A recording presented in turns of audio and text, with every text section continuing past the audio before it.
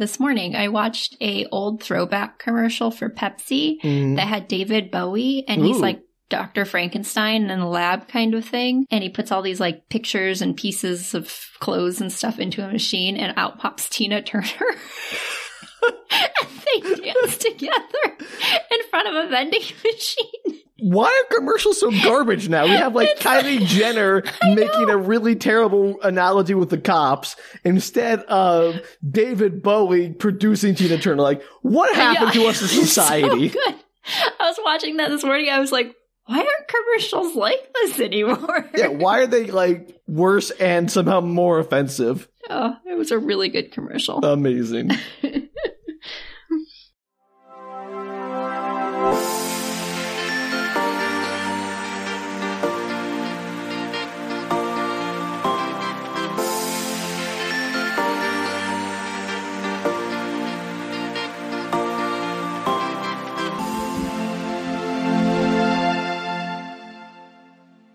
Hello and welcome to Book Retorts. I'm Sam. I'm Danielle. And this is the podcast about sharing your weird media finds with your friends who don't know what you're talking about. That's me. You're a friend, Danielle. That is correct. I'm the friend. I am always the friend. The best always friend. the friend. The bestest friend. The best friend on this podcast. At this moment, that yes. you have on right this now, podcast. in this exact moment, I cannot argue with that. You are the only other person on this podcast. I agree. I knew I was the best. Yeah, sure.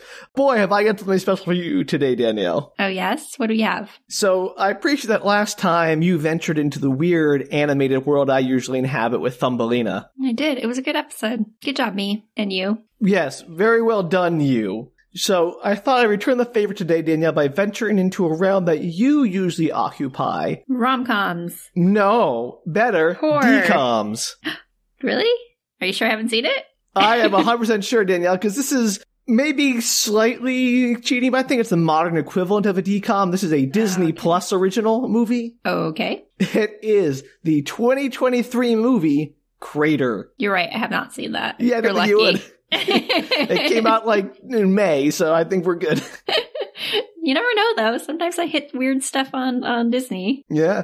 I was confident. This seems like way more kind of my movie than your kind of movie. Is this a sci-fi movie that's really just a DCOM? I mean, obviously. Just wondering. Crater could be many things. I was just curious. Let me send you the description, Danielle, and all your questions will be answered, I'm sure. I doubt that. Does it involve driving the moon out into space? Because otherwise I don't want to hear it. Danielle, just let the description wash over you. After the death of his father, a boy growing up on a lunar mining colony takes a trip to explore a legendary crater, along with his 4 best friends, prior to permanently leaving the moon and relocated to another planet? I didn't write it. Does that sentence make sense? It should be relocating. You can thank IMDb for that. So wait, then a boy grows up on a lunar mining colony, takes a trip to explore the legendary crater with his friends before he leaves the moon colony to relocate to another planet. I assume he has plans to relocate and decides to go to this crater as like a friend's trip before he leaves. It's kind of like a lunar Stand By Me, Danielle. Road trip. Yeah, pretty much. That's exactly right. Excellent. I think I should follow this up with Xenon because that is also in space, and I feel like we just have a run. Yeah, well, I mean, you know, you're complaining about this, but it's just a sci-fi movie with a DCOM. Like, didn't you do that weird alien one that was just a sci-fi movie but a DCOM? Oh, yeah. Good one. Yeah. Can of Worms. Yeah, that one. So Weird I think, movie. Yeah, again, I think there is precedent here, Danielle. Nope, yeah, go for it. I'm very excited to learn about this boy growing up on a lunar mining colony. 2 things I want to state before we get into this. One, this is not your, like, daddy's DCOM, because this is like a $50 million budget, which is probably more than they spent on all of their previous, like, 90s era, early 2000s era DCOMs combined. That's a shame, though, because those were really good. Solid efforts, Disney. Solid efforts. So I'm not sure, like, what inspired them to suddenly say, let's put money into these things, but it actually is surprisingly well done in terms of the effects and the sets and even the writing. So excellent. Yeah, surprising. Well done. So let's start off with this movie. It opens, of course, with the camera pointed at a star field. Like a space with stars in it? Yeah, Starfield. Okay. I'm making sure there wasn't some kind of literal thing like a field of stars. It's like I don't know the movie, Sam. I don't know what's going to happen. It's like a wheat field where they grow stars. It could be. Maybe this is a movie about putting things in space. I don't know, Sam. You know what it's about. You know it's about a lunar road trip. Yeah, but you know how the summaries sometimes are completely irrelevant to the actual plot? That's true. So as the camera is on the star field, the title crater appears and a circle is drawn like through the word. So we're already into it. Excellent. Craters are usually circular. Yeah, I know. That's generally how impacts work. Thank I you. hear. I haven't ever been to one, but yeah, I've heard been to a tales. crater. That's not true. Which crater have you been to? I've been to Crater Lake in Oregon. That's a caldera, not a crater.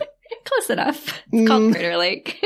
Yeah. It's called a lot of things, Danielle. It doesn't mean it is one. It's so pretty. It's very pretty. I don't think I would call that an impact crater.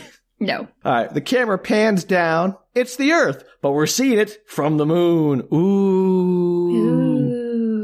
We pan over as we keep going down. We end up at what looks like a mining site. The title comes up, Lunar Mining Colony, 2257. So good job establishing shot. You really drove the point home. So why did we start mining what are we mining for on the moon?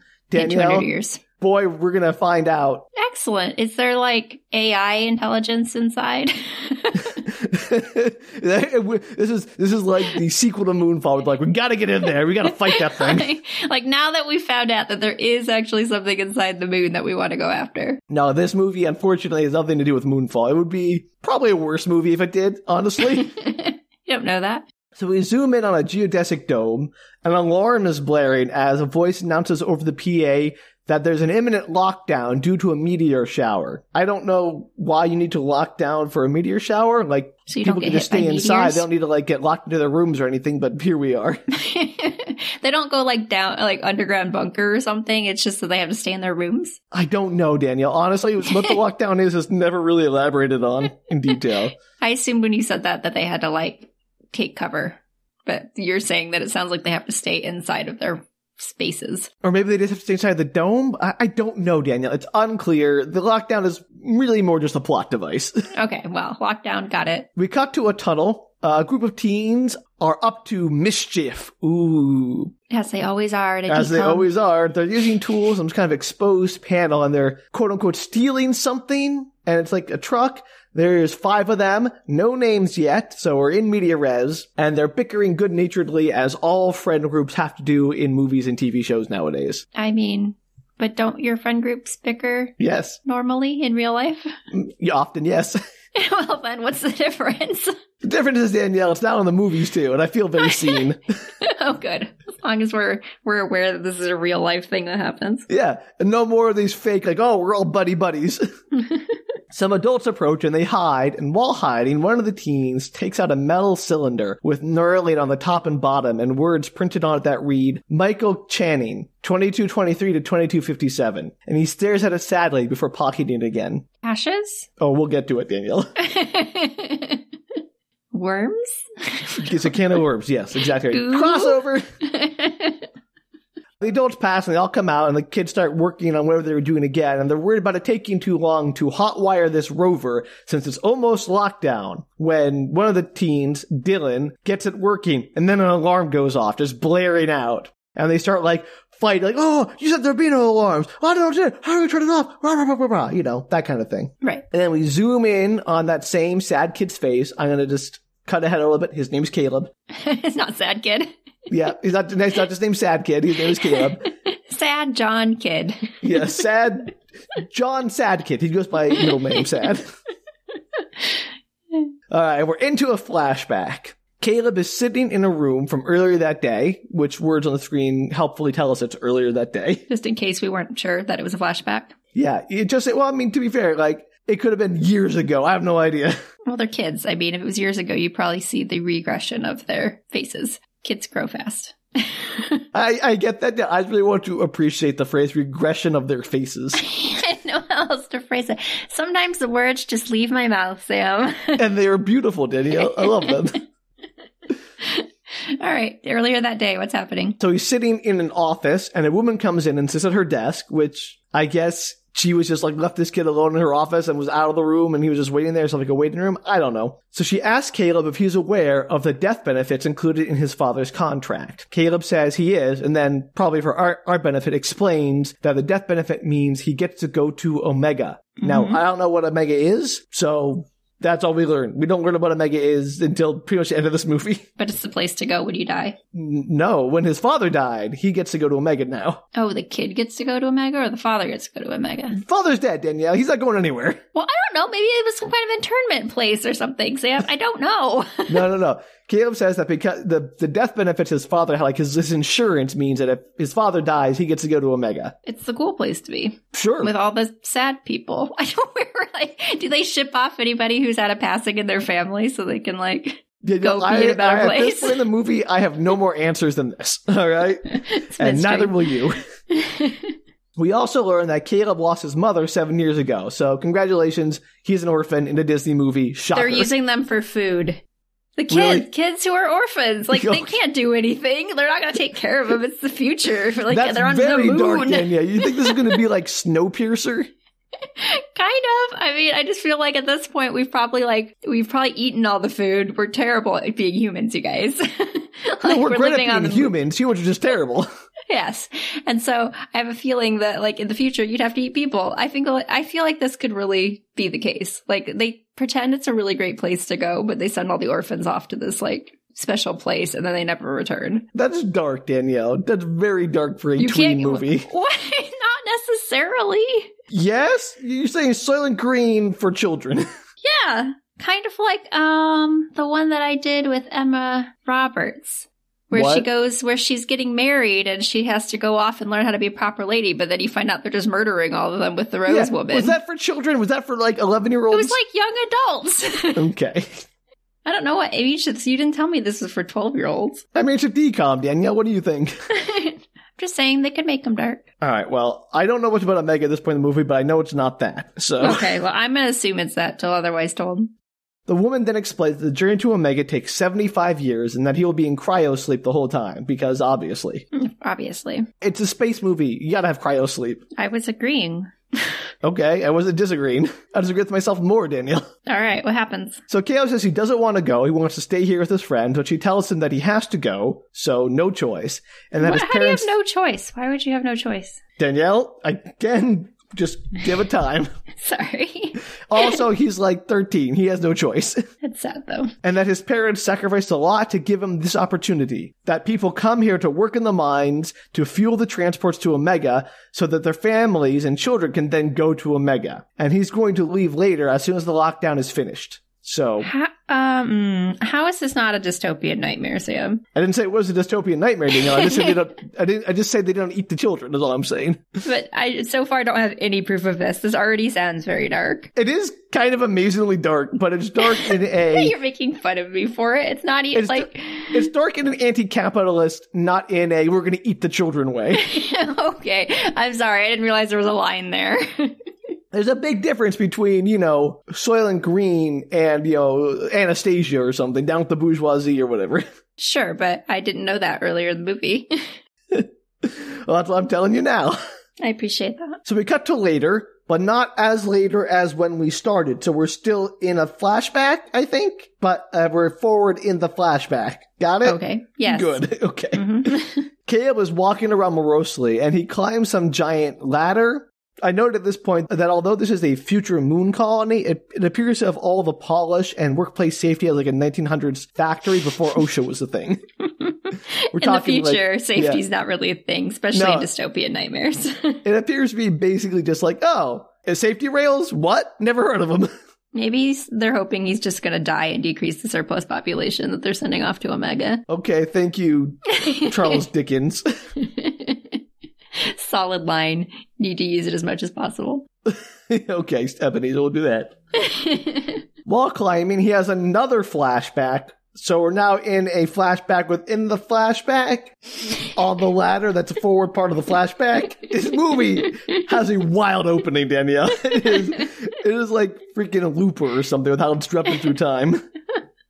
There's another flashback, this time to when his father is encouraging young child Caleb to climb the ladder. He's like, you can do it, Caleb. You can do it all on your own. And if you fall, it's going to be very messy, but don't worry, you got this. Messy, you're going to be dead. And like, why? Why is any of this? Like, why is there this giant ladder? Why is the father like, it's a rite of passage. Climb the ladder, Caleb. I climbed a lot of ladders in my youth, to be honest. Yeah, as a rite of passage in a moon colony? I mean, I wasn't on a moon colony. You could argue they were maybe a rite of passage. Okay, I'm not gonna get into that with you, Danielle. You're in an arguing mood today. Sorry. I wasn't trying to be. I was just wondering if they were going to die when they went to Omega. It very well, like, I had that same thought, Danielle, that this was like Omega was a prison or something. But see? That's an obvious thing to think. I did not go as far to them eating the children. Well, it's the future. I don't know. And then you told me that they were like stuck on there to work, hoping for a better life. Yeah, that's very bleak. So at the top of the ladder, they're sitting on this catwalk, and the dad shows him the sky and tells him about the stars and how they're all dead, and the light from them is just a memory through time, just like his dead mom's memory, which is always with them. This movie's sad so far. The movie is amazing. So apparently Caleb was born and raised in the dome, and he's missed out on so many things because his father and his mother immigrated there from the Earth, and that his mom and dad used to sneak off to a ridge on a crater, and when Caleb was older, they'll take a road trip there, just like they used to take road trips back on Earth. What has he missed out on? Like sky, trees. But does he know that? He hasn't lived I mean, his father's told him about Earth because his father came from Earth. Well, you're not really missing. I mean, I don't know how you necessarily would think that you were missing out on anything because you don't only know what you know as a kid. Sure, but that doesn't mean as far as like you've missed out on a bunch of experiences. Like if, that's something that happens. Wouldn't that be terrible if your entire childhood was just parents telling you the things you don't get to have? Well, my point is that like you can still miss out on things even if you're not necessarily like, oh, I feel a yearning for the bark, you know? Well, does he like feel like he's missed out on stuff? I don't know. I'm not in his head. Sorry, the way you said it, I thought that was like a character thing that they were trying to develop. I think they're just saying that like he's lived his whole life in this tiny moon colony and hasn't had the freedom and experiences that children normally have had in human history. Okay, sure. So now we flash back to Caleb still. I guess we flash forward to Caleb, still in the flashback, but in the future flashback, let's have the flashback with his father. Yeah, we get it. Do you? Because I did not know how to explain this. So as Caleb was sitting there on the catwalk, thinking about his flashback to his father, telling him about the road trip. While in a flashback. Yeah, I promise the flashbacks will mostly stop. It's just the beginning here tries to do a lot of like plot establishment in a very small amount of time. That's fine. I'm enjoying them. Anyway, Caleb's friend Dylan comes up and joins him looking out the window, and Dylan says they can still go to the ridge even on the short timeline. And the rest of Caleb's friends then join them. Marcus and Borny are two of them, just so you know those wonderful names. Marcus and Borny? Borny, yep. Okay. Borny is the worrier of the group. Officially? That title? Is there like a name stitched onto his shirt? No, that's his, that's just his character trait. He's the worrier. Like, they'll all have their like little characteristics we'll get to. Got it. The girl of the group who was in the opening has not yet appeared, so. There's always obligatory one girl in a exactly. boys group. Exactly. Classic. So the rest of the group is informed that he's leaving in 3 days, so it's a 3-day lockdown, I guess. And they decide that they have to go on their road trip tonight. We cut to their home, clubhouse, unclear, wherever they are. They're going over all the supplies they've stolen, wondering if they'll need more oxygen, which, yes, you never have too much oxygen on a trip across the moon's surface. Let's just get that clear. These are not all orphans, correct? I don't think so. So some of these people are going to have parents that are like really worried about them for 3 days while they're gone. Yeah, probably. Okay. Maybe. The movie's not clear. If they have parents, then yeah, we never meet them in this movie. That's deeply concerning. They may exist. They may even be freaking out. They are never mentioned or alluded to. I like to assume they're just a group of orphans. I take that back. They are mentioned, but they're irrelevant. Excellent. Okay. There's a knock at the door and they hide everything, and Caleb opens the door and a man comes to deliver Caleb his father's ashes in that little tube. And that tube is very small. It's like 2 inches long and 1 inch in diameter. Maybe they've learned how to compress ashes in the future. I'm guessing they must have like lost a lot of his father's ashes somewhere. And they're like, this kid will never know. They don't know how much ashes there is for a human being. They're just hoping I can't both figure out how comically small the container is. Like, throw him like a film canister. He won't notice. Maybe it's their souls instead of ashes. That's bleak. We've managed to trap their souls in this little metal tube. So congratulations. You carry that horror around or their with memories or something. Like they're able to extract the memories and You're put them on a into a real little... dark kick here, Danielle. Wouldn't that be an interesting movie? Trapping the souls of your loved one after they die in a metal tube? That sounds horrific. And then you take them to Omega and set them free. Or I was thinking more the memories would be really interesting, is what I was thinking. Potentially interesting plot device. They can like relive their memories? Yeah, you'd have access to their memories. That sounds awful. Who'd want? It would be awful, but wouldn't it be interesting? It could be an interesting movie, Sam. I don't know where this Disney movie's going. I would be absolutely terrible because I don't want anyone having access to my memories, Danielle. There are things in there I would not want anyone, much less my children, to see. I agree, but it'd be an interesting movie choice. And it's DCOM. They're not going to show anything that the kids shouldn't see. Yeah, but the implication is there, Danielle. Well, implications are often there in kids' movies. Sure. So we cut to later, still in the flashback, but now we're later that day or the next day. I don't know. They're eating at the commissary and discussing how the lockdown means that once they're past the perimeter, they're free and no one will come after them because everything will be in lockdown. It can't be the next day, right? Because you said that they want to go tonight, I guess. Yeah. The preview was just earlier that day or whatever you said. I don't know. Maybe it's I don't know, Danielle. Once they specified earlier that day once, they have not specified a time since. But they're still in the flashback. Yes, I think. So it's got to be the same day, just earlier. Sure. Okay. Continue on. Okay. Okay, I'm there. It was more confusing while you were watching it. So even though the worry kid is reasonably worried about the meteor shower, like if we go out there, what if the meteor shower? Like, have you ever seen any meteors? And you're like, that doesn't answer his question. So apparently they've all never seen a meteor shower before because they're not allowed outside. So they've never left the dome ever. They're like trapped in there. Okay. So that means they're more determined than ever to go out despite the danger. I mean, it kind of makes sense they'd be stuck in the dome, especially as children. I mean, sure, but like also, why wouldn't you like give children a place to go or have them out on the moon? You think that'd be a common thing to do, like walks around the moon or something if you lived on the moon. But wouldn't you have to have like special equipment? Like a spacesuit? Yeah, they can make spacesuits for kids. It'd be fine. They could, but then you're like, everybody hold hands while we go across the moon. Don't get lost, because otherwise you're going to float away. I mean, you won't just float away. That's how the moon. The moon has gravity, Danielle. I know. Just kidding. All right. Well, they're determined to go out and enjoy the lunar landscape at least once in their lives. Okay. However, they have a problem. And that problem is they don't have access codes to open the garage. But Dylan has an idea. At this point, I was like, wait. Do these kids just sort of wander around all day with nothing to do? Do they have like school jobs? Like, what's going on? Maybe it's summer break. Whatever summer on the moon is. Danielle, summer on the moon? Or maybe it's just a break, like a school break. They eat children, but they give them breaks at least during the summer. I'm not saying they eat children. I was saying that they eat orphans. There's a big difference. Oh, are orphans not children, Danielle? That's a horrible thing to say. They are, but like as all orphans are children, but not all children are orphans. Yes, but they're all beautiful people. I'm not saying we should eat the orphans. I was just wondering if that's where they were, if that's what the magical Omega was. You hadn't even told me at that point that it was something that his parents had like put together and they were fighting and they were like working towards that goal. Because that makes it like, I understand that. First, you just said that he was like being sent to Omega. How was I supposed to know what that meant? I just love like the dissonance of your thought process being, this is an evil enough universe where they eat orphans, but it's a kind enough universe that they give them summer break on the moon. But you told me they didn't eat the orphans, so I was like, okay, they don't eat the orphans, so then they must give them summer breaks. Oh, okay, so like there's two ends of the spectrum here and no in between. Got it. Summer break or eating orphans, nothing in between.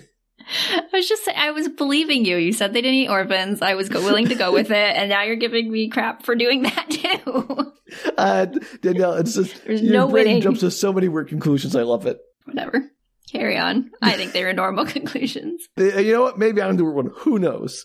So Dylan reveals that his plan is to bring on Addison, the girl, since she just came up from Earth, has no friends, and though she's weird, her dad's on the science team, so she has all the codes to the sub-basement garages. So what are the names of these kids again? Addison? Marcus. Marcus, Caleb, Borny, Dylan. Borny. So you're telling me that in 220 plus years, 30 years, that the names are still Addison and Marcus? I don't make the names, Danielle. I was just curious. They threw in Borny for you. What more do you want? Nothing. I was just thinking that Addison was such a common name now that I would wondering if it would still be on the list 230 years from now. Tiffany's an ancient name, Danielle. It's been around for hundreds of years. I know. I'm not saying that they couldn't carry through. You just think there'd be As more is than just Borny. Richard. I was just thinking that there'd be more than one weird Borny name. All right. But also, why does Addison have the garage sub-basement access code? Her father's on the science team, not her. I don't know. Maybe he's one of those guys that puts it on a Post-it and sticks it on his computer. You think they have better security, 200 years in the future? No, you know what? They don't, okay? Oh, I'm sorry. No way. I'm sorry. The names would be totally different. The security, exactly the same. I'm just saying that people have, in the last 30 plus years with computers, people have continued to just write their names for their Post-its, with passwords and stuck them on their computer. I don't think that's good. Humanity's not going to change that much in 200 years. Yeah, but the names will. Got it. I just think it's amazing what you accept as being the same, what you insist on being different. Only to be bothersome to you. Hey, that's what we do here. So I don't know how they're going to convince her in 2 hours to join their little heist group, but Dylan goes up to her and sits down at the table she's sitting alone at in the cafeteria and is all, "Hey, my name's Dylan." And she gets up and leaves because, shocker, his smarmy attitude does not appeal to her. Shocker. Is she mostly a loner? I don't know, Danielle. This is the first you've seen of her. Oh, I was just curious. Well, you know more of her. Well, all I know is she's been here a month and she just came up from Earth, so. See, that's why she joined their little club, because she probably doesn't have any friends yet. So he chases after her, and when he catches up to her, she goes, "I know the way you guys all think about me. I'm just a spoiled little Earth girl, and the only time anyone talks to me is when they want something." And wow, it's only been a month, girl. Dang. Apparently, she really got a read of that place. Yeah, being the new kid's hard. Being the new kid on the moon's hard, I guess. I'm totally going to be doing Xenon. It's the opposite of that. Where being the new kid is easy? No, where she's the new kid on the Earth. Oh, okay. Dylan tries to be all "No, I came here because I felt bad that no one talks to you." And shockingly, this does not go over well. How do they know that she has the codes? Because her father's on the science team. That's the information we get. Okay. Sorry, I forgot. I remember I had a whole thing about why would she have the code in front of the science team, but apparently she's psychically bonded to her father or something. Yeah, I didn't realize she was brand new and they didn't know her. I was just thinking they somehow knew that she knew. They knew her. So as she turns to go away again, Dylan's all "No, wait. And he relays a sob story about Caleb, who lost his parent, and then she makes him tell her about the plan to go to the Forbidden Crater. And Addison is "I get why Caleb is doing this, but why are you helping him?" And Dylan goes, "Because he's my friend?" And really, that's on her. Yeah, that seems like a very obvious answer. Yeah, girl, you understand friendships better than that. Maybe you don't have any friends here, but you probably had friends back on Earth, right? Maybe she didn't. Maybe she's always had that attitude. Oh, no wonder she's all alone then. Oh. Yay. So that seems to bring her all the way on board, as long as she gets to go too. Of course. Of course. Otherwise, what's the point? Yeah, here are the codes. Have fun without me. Yeah, pretty much. So the rest of the crew is not super psyched to bring Addison on to the team because oh, she's an Earth person. They have different ways. They're peculiar. So there's some Earth prejudice here, which is... It's good to have prejudice exists 230 years from now. I was going to say, something's never changed, Danielle. You're right about one thing. People are people. Oh, goodness. But that's the only way to get the codes. They're sure, fine. She's on board. Finally, we cut back to the present with the alarm blaring and everyone freaking out about what to do and they're all going to get caught and et cetera, et cetera. Caleb is staring at the open panel on the rover and suddenly reaches inside, grabs a random bundle of wires and yanks them out and the alarm stops. So that's how alarms work. I was about to say A, I can't believe that worked because no alarm stops when you just yank a random wire. And also B, the alarm already went off, so people have already been made aware of this, but I guess it's one of the things where once the alarm stops, everyone has sudden amnesia and forgets the alarm ever went off in the first place. Maybe they're well, since it went off, probably nothing's happening. It was just a triggered, when your fire alarm goes off, but there's no fire. Yeah, I'm sure they would never go check on it. You've never just had your fire alarm randomly go off and you're "What you doing?" And then it stops. I mean, I would check to see what's going on if there was a fire first before I dismiss it out of hand. I would be like sitting in my bedroom, hear my fire alarm go off and go, yeah, I'm sure it's fine. Well, it went off again, though. That's what I'm saying. It didn't like keep going. Yeah, but I'd be still like, want to go check on it. I'd be like, we'll just make sure that like it didn't melt or something from a fire. This is how you're going to die, Danielle. No, I always check fire alarms, Sam. Oh, okay, so you're just arguing against the things you actually do. I'm just saying if it went off for a short amount of time and then stopped, I might wonder if it was just like an error. Yeah, but you would still check, right? Maybe the alarm's not super specific. It was an alarm on the truck. Maybe in the future there's not as much crime, so they're like, probably fine. Then why have the alarm in the first place? I don't know, Sam. Yeah, okay. Keep trying. We're going to move on. Anyway, I guess the whole alarm thing is fine, as the announcement on the PA system goes that the lockdown is starting in 3 minutes. So get to your lockdown. It's unclear what people have to do about this. So the kids all scramble aboard the rover as Dylan confidently drives it to the doors. As Caleb is sent out to punch in the door code, Addison slaps an astronaut bobblehead onto the dash of the rover, which she claims is an Earth road trip custom. Which, is it? Does everyone just put a random bobblehead on their dashboard before every road trip, or is that just something I've missed out on in my life, Danielle? You've missed out on it. Okay, so you put a new bobblehead on your dashboard every time you take a road trip. Yes. Okay, impressive. You are Addison. The answer to that is yes. You had to think about that. I was trying to think of my last road trip, Sam. That's what I was thinking of. Where do you get your bobbleheads to put on your dashboard? Bobblehead Supply Co. Okay, you're just making this up, aren't you, now? You just lied to me to be annoying, right? They're a local producer of bobbleheads. This is why I try to talk to you too much. They're well known across the country. Yeah, I'm sure they are. You are no help in this episode, Danielle. You are the opposite of help. You are anti-help. I think some of these questions were valid. Yeah, but your lie about the bobblehead didn't help. I just was thinking that the reason why I took so long to answer was I was thinking that a lot of people I know do have bobbleheads in their car. That they probably don't put one in for every trip. I don't know the answer to that question. I'm not saying people don't have bobbleheads around their cars or whatever. I'm saying I don't like go out and buy the new road trip bobblehead every time I go on a little journey. No, if all of my friends were going on a road trip together, if I found a cool bobblehead, I'd probably buy it and put it in the car. Yeah, but I don't know if that rises to the level of Earth tradition. So, well, maybe it is in 200 years, Sam. You know, fair point. Maybe bobbleheads are the new economy. I don't think you know enough to speak about Earth traditions in 200 years. Oh, okay. I'm sorry. I didn't realize. Like, what are we even doing here that we can't even speculate about the future? Like, I don't know enough about Earth in 200 years to speculate about the bobblehead economy, but you know enough to speculate about how they eat children. Got it.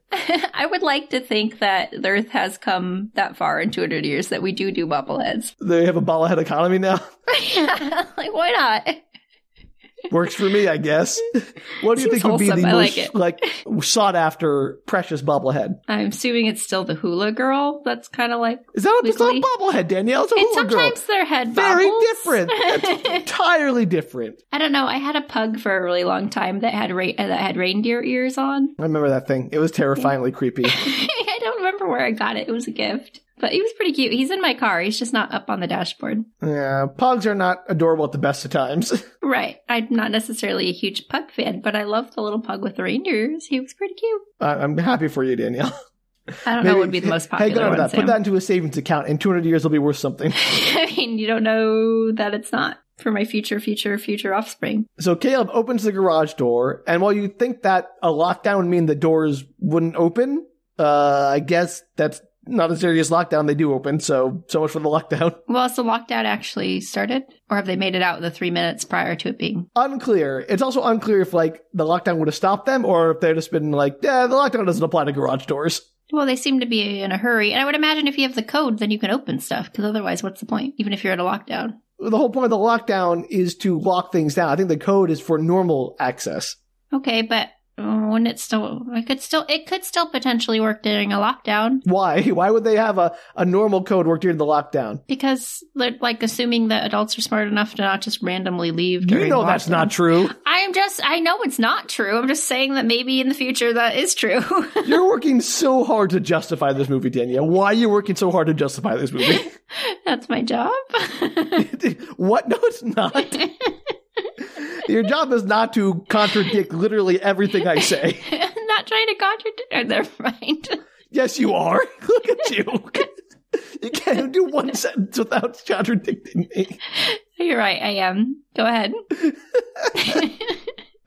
All right, so the door opens, they head out the tunnel, and Caleb remembers his father's words about how road trips let you leave everything behind and become free. They hit the surface of the moon and are just ecstatic. Dylan floors it, which isn't very fast because it's a moon rover and not a sports car. And they head out onto the open moonscape, blasting Born to Be Wild. No, they should, though. It's like, really? That'd be a great choice. The movie does not have music that is that fun, though, unfortunately. Well, they had to spend their budget on other things. Yeah. Like craters. Craters. You gotta have the movie's called Crater. If there's not a crater, it's gonna be very disappointing. It'd be funny if the whole movie was them just trying to get to this crater and you never see the crater. It's, okay. So now it's driving montage time with them having a great time going along their 12-hour trek. Caleb gets a bit dour when they pass the transport site, which is the transport that will take him to Omega. He's all like, oh, sad time. Mm-hmm. Inside the rover, a timer goes off, and Borny explains that it's time for Marcus's pills, since he has an enlarged heart that will probably kill him soon, so he needs to take pills regularly. How is this not a dystopian nightmare? I didn't say it wasn't dystopian, Danielle, but it doesn't go to the level of child eating. But a kid might die on this journey. You gotta have stakes, Danielle. I kid with a heart condition. Is this like Chekhov's heart condition? Is this going to be a problem later? Oh, of course it is, Danielle. They bring up this heart condition like 7 times. I'm only going to mention it like once. So my question is, why is Borny in charge of Marcus's pills? Like, he feeds him the pills. It's like, yeah, take your pills, Marcus. It's time. I don't know. Maybe he's just the most reliable out of the bunch. Yeah, that's definitely not true. He's the worrywart, though, so maybe he just remembers things like that. Is it a reminder on his phone, or is it on, or whatever his... I don't know, just like something on the wall of the rover beeped. Maybe they set it up, maybe he was just stating, like, when it beeped, like, oh, it's time for your pills. No, he actually was like feeding him the pills. And like, you gotta drink water, or you'll be coughing too much. He's like his mother. Well, somebody's gotta be on this trip. It's a bunch of kids. Okay, Danielle. And they're orphans. They're not orphans. You don't know that. I know for a fact most of them are not orphans. They've just run away. They're runaways. Poor parents. Back in lockdown. Kids are missing for days. Movie doesn't care. Does not care, even remotely. So Dylan spots something out the window of the rover.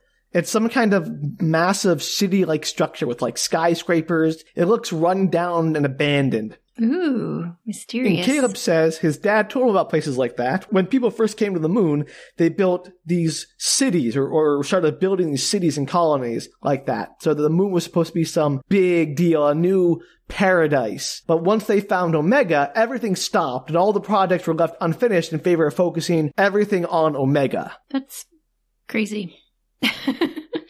Okay, thank you, Danielle, for your contribution. I had lots of thoughts, but I wasn't sure where to go with them. It depends on where the movie's going. So what are your thoughts? You can share your speculation. I don't know. It's just, this movie's very dark, Sam.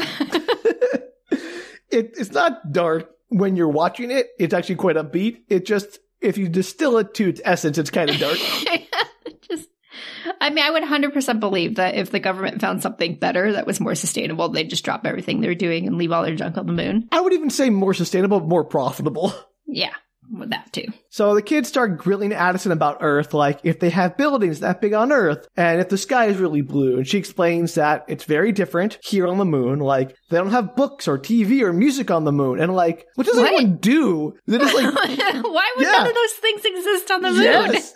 Finally, Daniel, you're on board with why this movie's crazy. They just like sit around staring at walls all day in the geodesic dome, and the kids can't even go outside. Like, what is this? I can't imagine that art would not have carried over to the moon base. There's no way. Yeah, or like books, or, you know, whatever. I mean, art as a genre is what I meant. Like anything in that field. It just seems unfathomable. Maybe they don't do music because it's too loud or whatever, but I can, like, a book doesn't bother anybody. You gotta have a book. It's too loud for space? What is it? Like, it's a small confined area, so maybe they're like, you know, they're to keep the noise down or whatever. Well, you do acoustically or something. Like, what? There's no plays. There's no... The place without have handrails is not going to put acoustic paneling in every room. The point is, while the movie might be able to justify some, like, oh, they're not going to have plays on the moon because this is a mining colony, there's no reason they can't have books. Like, there's no justifiable reason a book can't exist in the moon colony. I think it's probably impossible for a group of humans to exist and not have some kind of functional outlet for social activities. Yeah, why do you say that? Because I just think it's like normal for humans to create stuff. I mean, even like if you don't have TVs or whatever, you're still telling stories or putting on plays or whatever the case may be. Like that's just something that humans have done. I think it'd be, and especially people who probably weren't born on the moon. They probably came from another place where all those things existed. Yeah, that's the wildest part, Danielle, is these people came from the Earth, many of them, and they're like, well, we don't need books anymore. We don't need like, movies or TV. I don't believe this is a thing. Danielle, this movie is asserting it's a thing. I believe you. I'm just flabbergasted. Art dies on the moon. Art dies on the moon. T-shirt slogan. Anyway, she's like, didn't they teach you all about that stuff in school, like what Earth is like? And apparently the only things they learned about in school is how to mine helium and things related to helium mining to fuel the transports for rich people to go to Omega. This is wild. What a terrible society. Yeah. And I like how hard you've tried up to this point to justify this society. Like, this makes sense. I didn't have all the facts. Also, all I said was maybe they had a summer break from school. I don't feel like that was pushing the, like, bounds of normalcy. To be fair, maybe if you had seen the movie and like understood how clearly this was framed in a grim kind of way, that this is not the place that would give children a summer break. Yeah, I don't feel like that was clear, Sam. All you said was that it was a relatively small dome. They couldn't leave it, which doesn't seem that suspicious to me because I don't know what the moon's like outside of the dome. Maybe it's unsafe. Oh, maybe they have creatures. I don't know. This is a movie, Sam. There could be reasons. It seems cruel to keep people interned. I just think that would be a cruel thing to do, but what do I know? Well, in my head, the dome was pretty big, like a city. So you were just in a city. I don't know how big it is. It's more like a work camp. Okay. Well, that wasn't clear. Well, I'm sorry. Next time I'll show you a picture. Thanks. Okay. I appreciate that. I'll get detailed schematics of the dome size and try to get you the exact square footage. Well, I can't be empathetic that these children are born, like, the entire dome is a mining colony. There's not, like, anything pretty in the entire dome. How am I supposed to know that? But you can accept my word for it. But you didn't say that. Anyway, apparently many of these children are, like, second or third generation moon people. And Addison is confused because the deal is you'd sign for a 20-year contract to mine helium, and then you get to take your family to Omega after the 20 years of labor. But then they explain how every time you're like late to a shift or get a cold or cause a delay, they tack on more time to your contract, and that accumulated time gets passed down generations. So it's basically indentured servitude. Okay, but they don't eat children. Come on! If you eat the children, they won't work, Danielle. That's just basic 101. I've told you, they've run out of food. It is the moon. They have plenty of food. Nothing you've said to me has proven otherwise. It's comforting to know that capitalism will still be the same in the future. Like, nothing will ever change. It's the terrible way capitalism exploits people when given the opportunity. Why are these people signing up for this? To go to Omega. Wild, but they never make it there. What is the percentage of people who actually make it to Omega? I'm sure, like, and who's signing this contract? I'm sure the marketing is very much hides the fact that they are indentured on the moon. Like, they probably have to sign NDAs and stuff when they get there, so no one, until they're too late, people don't know about it. And B, maybe they're poor people who are desperate, people who come. They have to pull from some kind of population that absolutely doesn't have any other choice. Maybe they're like, hey, Omega's worth it, or I gotta try it. You know, people buy lottery tickets, even that's never gonna help. So people do all kinds of things that don't make sense. Wild, man. Capitalism aside, Addison asks Caleb what's in the crater, and Caleb says he doesn't know, but his dad did mention something about a brook that splits in two. So, a brook. That's what's in the crater, apparently. Is there water on the moon that runs like a brook? No. I don't believe there's liquid water on the moon unless it's inside the moon megastructure near the white dwarf star. I mean, I'm assuming. I'm assuming this is the movie that leads up to that. Or vice versa, you mean? Sure. So then they decide it's time to go frolic on the moon's surface for just a bit of fun. Or actually, no. I think this movie came before that, and that's why there were crops inside of the megastructure. The timeline doesn't make any sense, Danielle. This takes place 200 years after that movie. Does it, though? 2257 is after 2020. Time might not have made it matter. I'm pretty sure it matters, Danielle. they decide to go cavort on the moon surface, and Addison has a much nicer suit than the other kids because her daddy bought it for her. Aww. They go outside and are pretty awestruck as they bounce around. And I just realized that, like, inside the rover, they have, like, normal gravity, but outside, moon gravity. So the rover has a gravity generator, which is bonkers to me because if they have that kind of tech, why is capitalism still a thing? Like, Star Trek would be here. Like, we'd be in the Star Trek universe. Like, capitalism just won't die. So that to me was crazy. I like the realization, like, why are they doing indentured servitude if they can make gravity? Like, they have to have technology that makes, scarcity not a thing. This is the worst timeline. Yeah, it's like capitalism and Star Trek technology, which is, ugh. No thank you. So they all stop to admire the view of Earth, and Addison is briefly sad looking back at her erstwhile home, and then decides to get them to all play baseball with a moon rock and a rebar bat, because that's going to work. And if you're going to play a sport on the moon, I would think there are better sports to play. Like, they did golf. That was a pretty good idea. Mm-hmm. But the baseball game falls flat immediately because the guy hits the rock one time, the ball's gone. It's just off the moon. And they're all like... Bye! And none of them know how to play. Like, she didn't bother to explain the rules of baseball to them before they all started playing. And so they're all like, this sucks. Is baseball really the most popular sport on Earth? And she's like, yeah, it really is. Like, it's not the most popular No, sport. it's not remotely. Not even close. That goes to soccer, but close enough. Danielle, it goes to curling, please. Yeah, curling, the most popular sport on Earth. In our canon, Danielle, curling is always the answer to what sport. If it's what sport the kids are playing in curling. The Janie Chronicles, it's curling. If it's what's the most popular sport, it's curling. That's always our curling. canon. Curling all the way down. So Addison goes off to sulk and stare at Earth, and the others decide to play a new game where they tether themselves to the rover using a cable and then use oxygen tanks as jetpacks to, like, turn them upside down and blast off using oxygen tanks. Yeah, so Addison comes over and is all like, are you guys stupid? You're gonna get yourselves killed, and oh yeah, you're wasting our oxygen. And Dylan is all like, nuh-uh, it's an extra tank. If we don't use it, it will go to waste. And like, that's not how breathing works. Air doesn't go bad if you don't use it right away.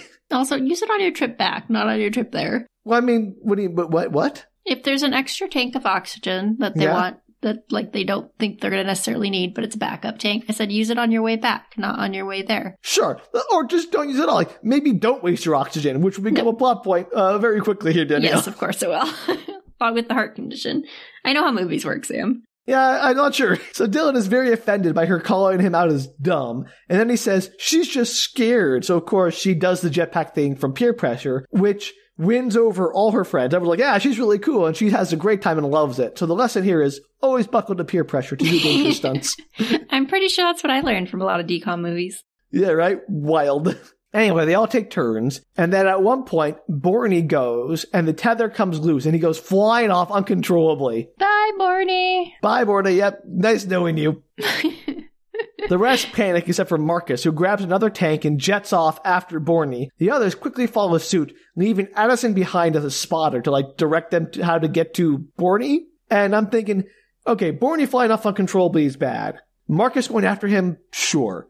All of them grabbing tanks and flying off uncontrollably after him seems like terrible a bad idea. Yeah. Like, it seems like you're going to cause more chaos than help at that point. I feel like this is the beginning of a Moon Lord of the Flies. Moon of the Flies? Moon of the Flies. But they're not British yet. Yeah, it won't work. Lord of the Boons. Anyway, Borny finally manages to jettison the tank, like, unconnected from his suit, and starts to fall, and Marcus intercepts him and catches him, and all the others manage to catch them. I don't know how they managed to, like, steer themselves with this oxygen tank jetpack, but they all crash relatively safely to the ground. But now half their oxygen's gone, yeah? Right. So Addison, as they pick themselves up, Addison says she thinks they have to go back since they've used so much oxygen they don't have enough to get to the crater and back. And Caleb says, wait, I have an idea of where we can get more. The oxygen machine. Yes, one of the cities cities that has oxygen. They go back inside, and Addison pulls out a hollow projector of the moon's surface, and Caleb points out an old abandoned outpost the miners used to use as a resupply depot.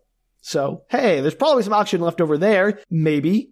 Good job with the map reading. When Borny learns of this plan, he panics because of space ghosts at the outpost. And it's been a running thing up to this point that Borny believes in all kinds of like wild things his older brother tells him, like, ooh, there are spooky ghosts here, or there's goblins under this place in the moon and stuff like that. They're related? Did I know that? You said Borny. Is there another person there that's his brother, or is his brother but he has an older brother who has been telling him stories like his whole life. Like, not every person in the colony is on this trip. I just wondered if somebody else there was his brother and I had missed that fact. So he's afraid of space ghosts. Yes, he would be you, Daniel. He's afraid of space ghosts. I'm not afraid of ghosts. His ghosts, space ghosts, ghost to ghost. Great show, Space Ghost, Ghost to Ghost. But did you want to follow up with that or anything? Or no, I'm not afraid of ghosts. Okay, great. Got it. I just said I maybe believe in them. I'm not afraid of them. Well, Danielle, you're using the wrong phrase. I ain't afraid of no ghosts. I ain't afraid of no ghosts. There you go. Does Bussy make you feel good? I think that's a yes. All right, great. Who are you going to call? Moving on. Earth to Danielle. We're on the moon. So they reach the outpost, and as they enter the main tunnel, the door closes behind them, leaving them in the dark. It's spooky space ghosts. Luckily, their suits all have flashlights because, yeah, of course. Who are the space ghosts? Are they like the dead miners? I don't know, Danielle. Just curious. Just the space ghosts. They don't need a reason. They moon spirits? I mean, what are they? Danielle, they're just space ghosts. I'm just thinking out loud. I'm thinking out loud. Okay. Just wondering where the ghosts come from, that's all. They come from the moon. They are inside moon of ghosts. The moon. Sure. So they make their way through the outpost, understandably creeped out, and they spot what looks like a person and freak out, running around screaming about space ghosts. So there you go, Danielle. Space ghosts. They attack. Yay! Dylan finally gets the lights on, and it's revealed that not only are the people mannequins, which, honestly, much scarier. And why are there mannequins on the moon? Because this is a model home, Danielle. Okay, I'm willing to go with that. As it explains that this is like a model home. She explains the concept of a model home. Like when developers want to sell a bunch of homes, they'll build one as a model home and they'll decorate it and show people what it would be like to live there. They don't usually put the thingies mannequins? in there, mannequins in there, but yes. Look, Danielle, there are so many mannequins in this model home. There's like 50. Like there's children, there's adults. It is wild. They're probably storing them all there, but I'm they're not all sure like dressed up and posed in like the kitchen or in the bedroom. It's crazy. Everyone is all impressed with how nice the home is and like what they could have had on the moon if people had actually committed to building out the moon and not abandon everything for Omega. Also, somehow the air and lights all still work in this abandoned structure. So good for that. Yep. It does. Everything still works, Danielle. Air, lights, water, perfectly good. They really knew how to build those homes back in the day. In the moon days.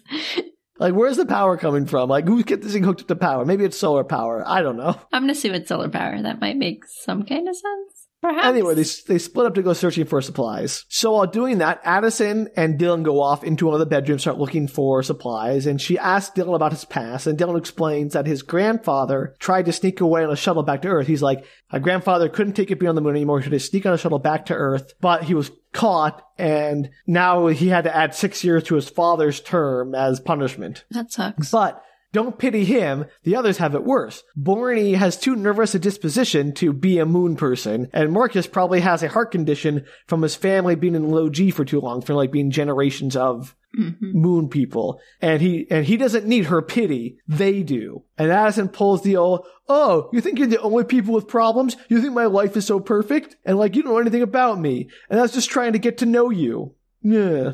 And so they had that little argument. I mean, is her life any worse than she had to move to the moon? I don't know, Danielle. We haven't figured that out yet. Okay, just curious. Meanwhile, Marcus and Borny locate a supply room and have a heart-to-heart about wanting Caleb to have a good time before he leaves. And then Borny makes Marcus promise to always take his pills, which he is apparently bad at doing. So Marcus is not long for this world. Oh, poor Marcus. We knew him well. No, we didn't. I didn't at all. Can't keep any of the kids straight. Caleb is searching the kitchen alone when we have a flashback to him talking to his dad in their old kitchen. His dad is saying that the math doesn't work. Not since his mom got sick and died. He can't work off the time he accrued before Caleb turns 18 and gets his own 20 years of work to work off. So Marcus and Borny then radio everyone to let them know they found a supply cache of food and it's time for a feast. So the dad is now old enough to have had children. How old's the kid in the flashback, approximately? Well, it's like earlier that year, like 13, 12, 13. It's the same kid. Somewhere in there. And so he's now... He can't, it's like he's got 20, 30 years left of his service, even though he's already put in No. 10. He needs to complete his service before Marcus turns 18. But he can't do it. That's like 5 years. He has to finish his So he's work trying to get him off before he turns 18. Because once he turns 18, he has to go to contract for the 20 years to work off to leave. Why does he have to? Danielle, is he not his own entity? Basically, if you the way it works, and this is bonkers, is that if you manage to do your 20 years, you got to take your family to Omega. But if you have kids on the moon and they turn 18 while living on the moon, they have to start their own 20-year contract. Why do any of these people have children on the moon? There's probably no birth control. What am I saying? Yeah, right? They have no books. What else are they going to do, Danielle, for entertainment? I'm not saying that humans won't human, but I'm just like, then your children, like you're just having children to work farther into the colony. It's terrible. It's terrible. I don't understand why the children are under contract. Yeah, I don't understand it at all. It doesn't make any sense. None of this makes sense, Danielle, but it's just there to make sure that it gives the father motivation to want to get his son off the moon, basically. Yeah, can you imagine signing it? This is like a Rumpelstiltskin-esque contract where you sign it and your children are now indebted to the thing. Well, I understand, if you're trading your 20 years of labor for your family, if you have a mom and a dad, or two parents, a dad and dad, or whatever it is, do they both have to work 20 years? Or can one of them work 20 years and then bring all the family with them? But because it seems like they both have to work the 20 years. Well, if most of the people that are on the moon are children of people who are on the moon, they probably both have to. Yeah.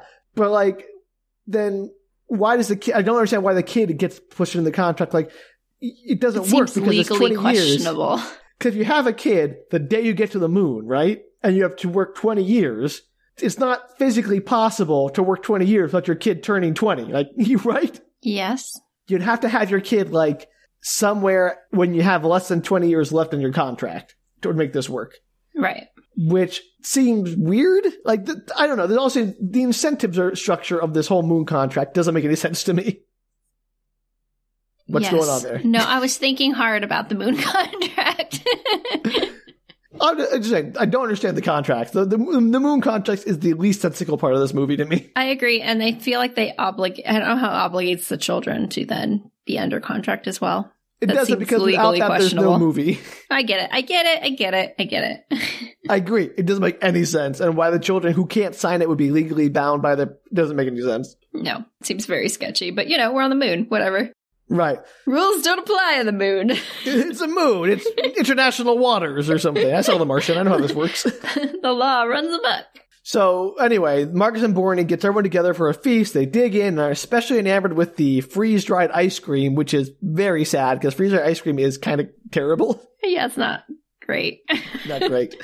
But I guess if you lived on the moon. Yeah, and didn't have ice cream ever before in your life, you would be like, cool, this is great. This furthers my belief that they might send people to be food. All right, well, keep beating that dead horse, Danielle. It's not going to get back up.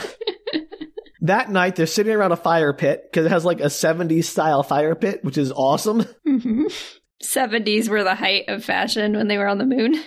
Fire pits are cool as heck, man. I'd want one. Let's do it. Shasta starts explaining to them all about Earth history, oh, there was this world war, the whole world was at war, and then 20 years later they did it again. That's true. Yeah, and she's people are so messed up and millions died, and it's also, but Earth is also really beautiful, and how people loved Earth so much that they were willing to fight and die for it. But now everyone only cares about Omega, and Earth doesn't matter to anyone anymore. It's whoa. That's a lot of going on here, buddy. That sounds true, though. Yeah, it was wild. Addison then lets slip that she has a 10-year-old brother that is on a transport ship to Omega right now with her mom, since when her mom divorced her dad, she took her brother to Omega with her to get away from her dad, and then her dad moved to the moon pretty much out of spite so she could get off Earth too. And what? So they split the kids up. I have to say, the mom just unilaterally, I'm going to take this kid on a 75-year trip to the moon. She's never going to see her brother again because she'll be dead by the time we get there. Do you think they pulled names out of a hat? Do you think they just I like the boy better, I'm taking him, you can have the girl? Right? How messed up is that? And like the dad's like, well, you're going off world. I'm going to take Addison to the moon. So there, like. And then, the dad's making these weird decisions with like, I'm going to bring my child into a mining colony on the moon. As a science person, like he's not a miner. He's a science person. He probably has higher social standing, but still. Yeah, that's wild. These are terrible parents, Danielle. As far as I can tell. Or maybe it's the law. Maybe, I mean, we don't know. Apparently the law is just terrible right now. The law is, when you divorce, you must split the children as well as your other assets. And you've got to choose. Hopefully that won't create any trauma for you. It's like Sophie's Choice, Moon Edition. Maybe the courts choose for you. With pull a name out of a hat. Wild. Borny, meanwhile, is messing around on the computer console and activates a holographic sales pitch for the condos. Borny then quickly changes the station to some oldies music, and they lament how they wish they had finished the homes, because it'd be so cool if they could live here. Caleb then gets all like angry and starts smashing up the place, saying it's emblematic of every promise they failed to keep and how they could have made things better, but they chose not to. And so everyone's like, yeah! And thus begins the hedonistic destruction montage. Excellent. Love hedonistic destruction montages. Every movie needs one, Danielle. Best part of every movie. All right, so they spend a while, smash up the house. And also, like, again, the house has perfect earth gravity in the building, just FYI, because I know you care about that kind of stuff. I do. I'm glad to know that along with the electricity and the water, the gravity's holding up. Right, really. Like, how does that work? Who knows? That night, while everyone sleeps, Caleb is brooding. He is joined by Addison, who also can't sleep. Caleb shares how the first time he met Dylan was the day his mom died, and Dylan had helped him steal some food from the commissary, which made him feel better, and they've been best friends ever since. Do they steal food because they need to, or they just like to? Unclear. They just wanted a sandwich, and the commissary was closed, and Dylan and he broke in and started eating sandwiches all night. I'm going to assume that they're starving. Sure. I don't know, Danielle. They had showed them eating just fine earlier. Like, they give them food, so I don't think they are, but what do I know? It furthers my theory. No, it doesn't. So Caleb says he's worried that Dylan will have the hardest time after he leaves with the group because they've been like best buds. And that, hey, Addison, you could be a good friend to him. Maybe you could stick around and be his new Caleb, I guess, or something. Which is, I guess that's a choice. Well, better than nothing. I suppose. The next day, they're back in the rover, continuing the road trip, but about a mile out from the destination, the rover breaks down. Uh-oh. Oh, no. Do they have enough oxygen to survive? So Addison hits the distress signal over the protestations of the others. She's like, they'll come for us now, but not until after the lockdown. And we have enough oxygen to make it to the crater and back on foot before they arrive, even though we don't have enough to make it back to the colony on foot. So we're just going to do that then. We'll continue our journey, and then when we get back, we'll be rescued, and everything's going to be fine. Do they not know enough to fix it? I doubt it. They barely know how to drive the thing. Okay, I'm just curious. Dylan basically says that it drives itself mostly. So that's the new plan. They suit up and head out. And as they're walking, Caleb has another flashback to his dad asking him to promise to go see that crater if anything ever happens to him, to look for the place where the brook splits in two. Caleb is suspicious about why his dad is suddenly so insistent, but promises anyway. Did what's-his-face bring his medicine? Danielle, please. We'll get to it. Okay, never mind. Back on the surface, they reach the edge of the crater. They all stand on the lip and look down, and in the center of the crater is a glowing cube, surrounded by what looks like a forest of cylinders, like rock cylinders. Mm-hmm. Like hoodoos, but not tapered. Okay. I was like, nonsense words. No, I don't know what you're talking about. You ever been to like Bryce Canyon? No. Okay. I can't help you then. A hoodoo is a rock formation, Danielle. I'm going to leave it at that. What do they look like? They look like pillars. Like rocks on top of each other? No, like a forest of pillars. Like rock formations that go up? Boy, let me just Google hoodoo or Bryce Canyon, and they'll answer all your questions. I'm sure I've seen them, and I just didn't know they had a name, because you know the name of things. Bryce Canyon. Oh, yeah, look right now. Oh, yeah, great. those. Uh-huh. Those. Although these are perfect cylinders, so they're clearly not a natural formation. Right, got it. So they scramble down the center towards the cube, and they find a gap in the forest of cylinders, and Addison starts brushing the dust off of one of the cylinders, and it says, "The past is never far away." It's like carved into the cylinder. Creepy. Are there ghosts? Yeah. Are there space ghosts here? Danielle, there's space ghosts everywhere apparently on the moon, just riddled with space ghosts. Space ghosts, coast to coast. Moons, man. Marcus finds the controls and opens the door, which is a staircase that goes down below the cube. So the cube is not really relevant to anything. Just looks cool. Yeah. So they all go down and end up in a large circular room where they find a single dead tree in a pool of water in the center. Is it Eden? Yes, it's Moon Eden, Danielle. No? What's going on? Yeah, it's crazy, Daniel. This movie gets weird. Who built this thing? Why do they build it? Why is it here? Why does nobody know about this place? Moon trees. All the kids are very disappointed by this big empty room. Like, oh, it's just an empty tree and a pool of water. This place sucks. Where's the treasure? Do they have trees? Is this the first tree they've ever seen? Probably. They're just like, lame tree. The lame dead tree. Who cares? So Caleb finds a plaque that reads, "On gilded wings, we have reached the stars, but let us never forget the skies we left behind." No, sad. Sure. Addison starts going around the walls, pushing on them, saying, "I've been in rooms like this before. Give me a second." And like, what? I've been in moon rooms with trees before. Hang on a minute. Creepy cylinder rooms before. I got this, guys. This is totally my cup of tea. We have these everywhere on Earth. These are like bathrooms on Earth. They're just one in every block. Bobbleheads. They're so common. Like bobbleheads on car dashboard. Everyone's got one of those rooms in their backyard. Absolutely wild. And so as she's pushing on the wall, she finds this like 1 foot square secret panel. Like, good job, Addison.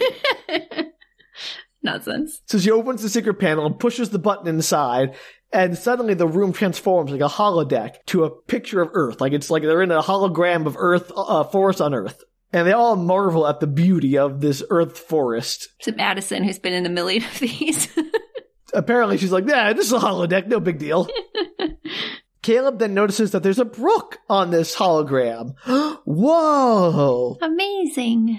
And he follows it up to where it splits, just as the hologram then flickers off and dies. Everyone's like, oh, what happened to the hologram? So I guess the future technology kind of blows. You know what's the insane thing is that his dad, assumedly, if this is the place they're supposed to be? Is this the place they're supposed to be? Danielle, I had the exact same thought. I promise you. So like, so now Caleb can see that the hologram is off, that scratched in the surface of the floor right below the point where the brook had been is a little star, like a little pentagram star. I totally thought it was going to be initials, love initials. Right, yeah. I thought it could be a heart with their name. Yeah, no, it's a little star. And how the heck did his dad expect him to find the secret button and do all this? Here was his father's plan. He's like, if I die, promise you'll go to this crater. I'm not going to tell you what's there. Don't worry about it. I'm not going to tell you how to get inside the crater room. It's just going to work out.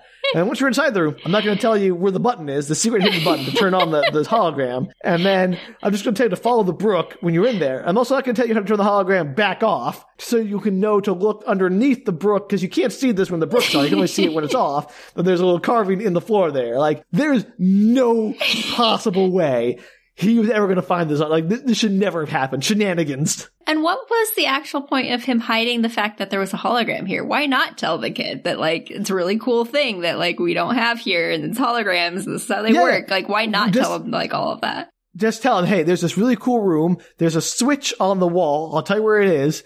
And when you get inside, push it once. And when you find the place in the brook, like, clap twice, and the hologram will turn off, and you can find this, like... There's no reason to keep this a secret. Like, the mystery is clearly just for the audience. This is like, he would be like, if this were any, like, reality, he would get to the moon, see the giant glowing cube, and be like, aliens. Aliens made that. I'm out. AI. Say that. AI. Whatever. And even if they got into the room, if Addison hadn't been there, they'd all be like, well, there's a dead tree. Let's all go. They would have, too. There's no way in the entire world that they ever would have found that without Addison. Yeah, without Addison having been in rooms like this before. Maybe the dad was a seer, future seer. Yeah, he was like, he's like, I predict you will meet a girl from Earth. Maybe dad's a space ghost and he's leading them. Okay, space ghost dad. Perfect. It gets crazier. Okay, so, all right. Caleb finds that this part of the floor is like been chiseled out so he can like pick it up. And there's a space below it where he finds a picture of his mom and dad on Earth, along with her ashes in a similar comically small cylinder. Yeah. So what this means is that sometime after his mom died, his father took a solo trip out here to lay his mother's ashes in this place without telling him any details about this place, or maybe bringing his son along on this like journey, funeral which service. Would have been a really nice thing to do with his son. Like, bring your son along to this special place to interred his mother in this important place in your life. Like, no, I'm going to do it alone, and then I'm going to leave him a series of riddles and hope he can find it one day in the future after I'm dead. And I'm going to explain this by saying it's a work trip because I'm going to have to leave for several days. Yeah. His father was kind of terrible, is what I'm realizing here. Sounds like as always, the parents are terrible. Crazy. So Dylan takes the photograph and puts it in his pocket and then places his father's ashes next to his mom's and then seals it back up or like puts the tile back in place. Dylan says that his father will be proud of him, and Caleb gets angry and says that what his father did wasn't an accident. He got himself killed so that he could, make it look like an accident so that Caleb could execute the death contract and get off this place and get to Omega. Whoa. What? What do you mean, whoa, here? That's a big bomb. I thought that was obvious from earlier on. Like, okay, maybe for you watching it. I had not thought that far about it. I took your word that he just died. Yeah, no. Once his father had time, they're like, promise me, if anything happens to me, you'll go to the crater. And he's like, oh yeah, he's definitely going to kill her. Like, I just assumed it was a high-risk job. Apparently, a lot of these people don't make it to old age. No. So his father, like, clearly thought to himself, like, I can't execute the contract. I don't have enough time. The only way out for Caleb is if I die on the job and he gets to execute the death contract and, the benefits and get off this planet before he turns 20 or 18. That's even darker. Do the elderly often get to go to Omega? I mean, whoever finishes their contract out. So there are people that actually do get to go. They're just not getting to go at younger ages, usually. I have no idea, Danielle. Like, it's clear that people are going to Omega. People buy their way onto the transport. If you can't buy your way, you have to work in this mine to try to earn your way. Right. But it is very difficult to do that because they'll keep slapping on bogus fees forever, basically. Right. And so maybe a few of them get out every now and then, but mostly they're just helping the more well-to-do classes get to Omega. Wild. What a weird story. Yeah, right? It gets real weird. It's a lot darker than it seems to be. I don't know. I thought it was pretty dark from the get-go, but you gave me a hard time about it. I mean, it's dark. It's not like comically dark, Danielle. I don't think like, eating children is comic. It's over the top. That's like...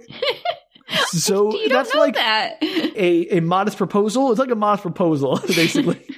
So dad probably killed himself to help his son. Yeah, probably arranged for his death so his son could get off to Omega. And Caleb was like, I'm going to tell them he did that so they'll cancel the death benefits and then I can stay with you all. And Dylan is not having that. This kid is wild.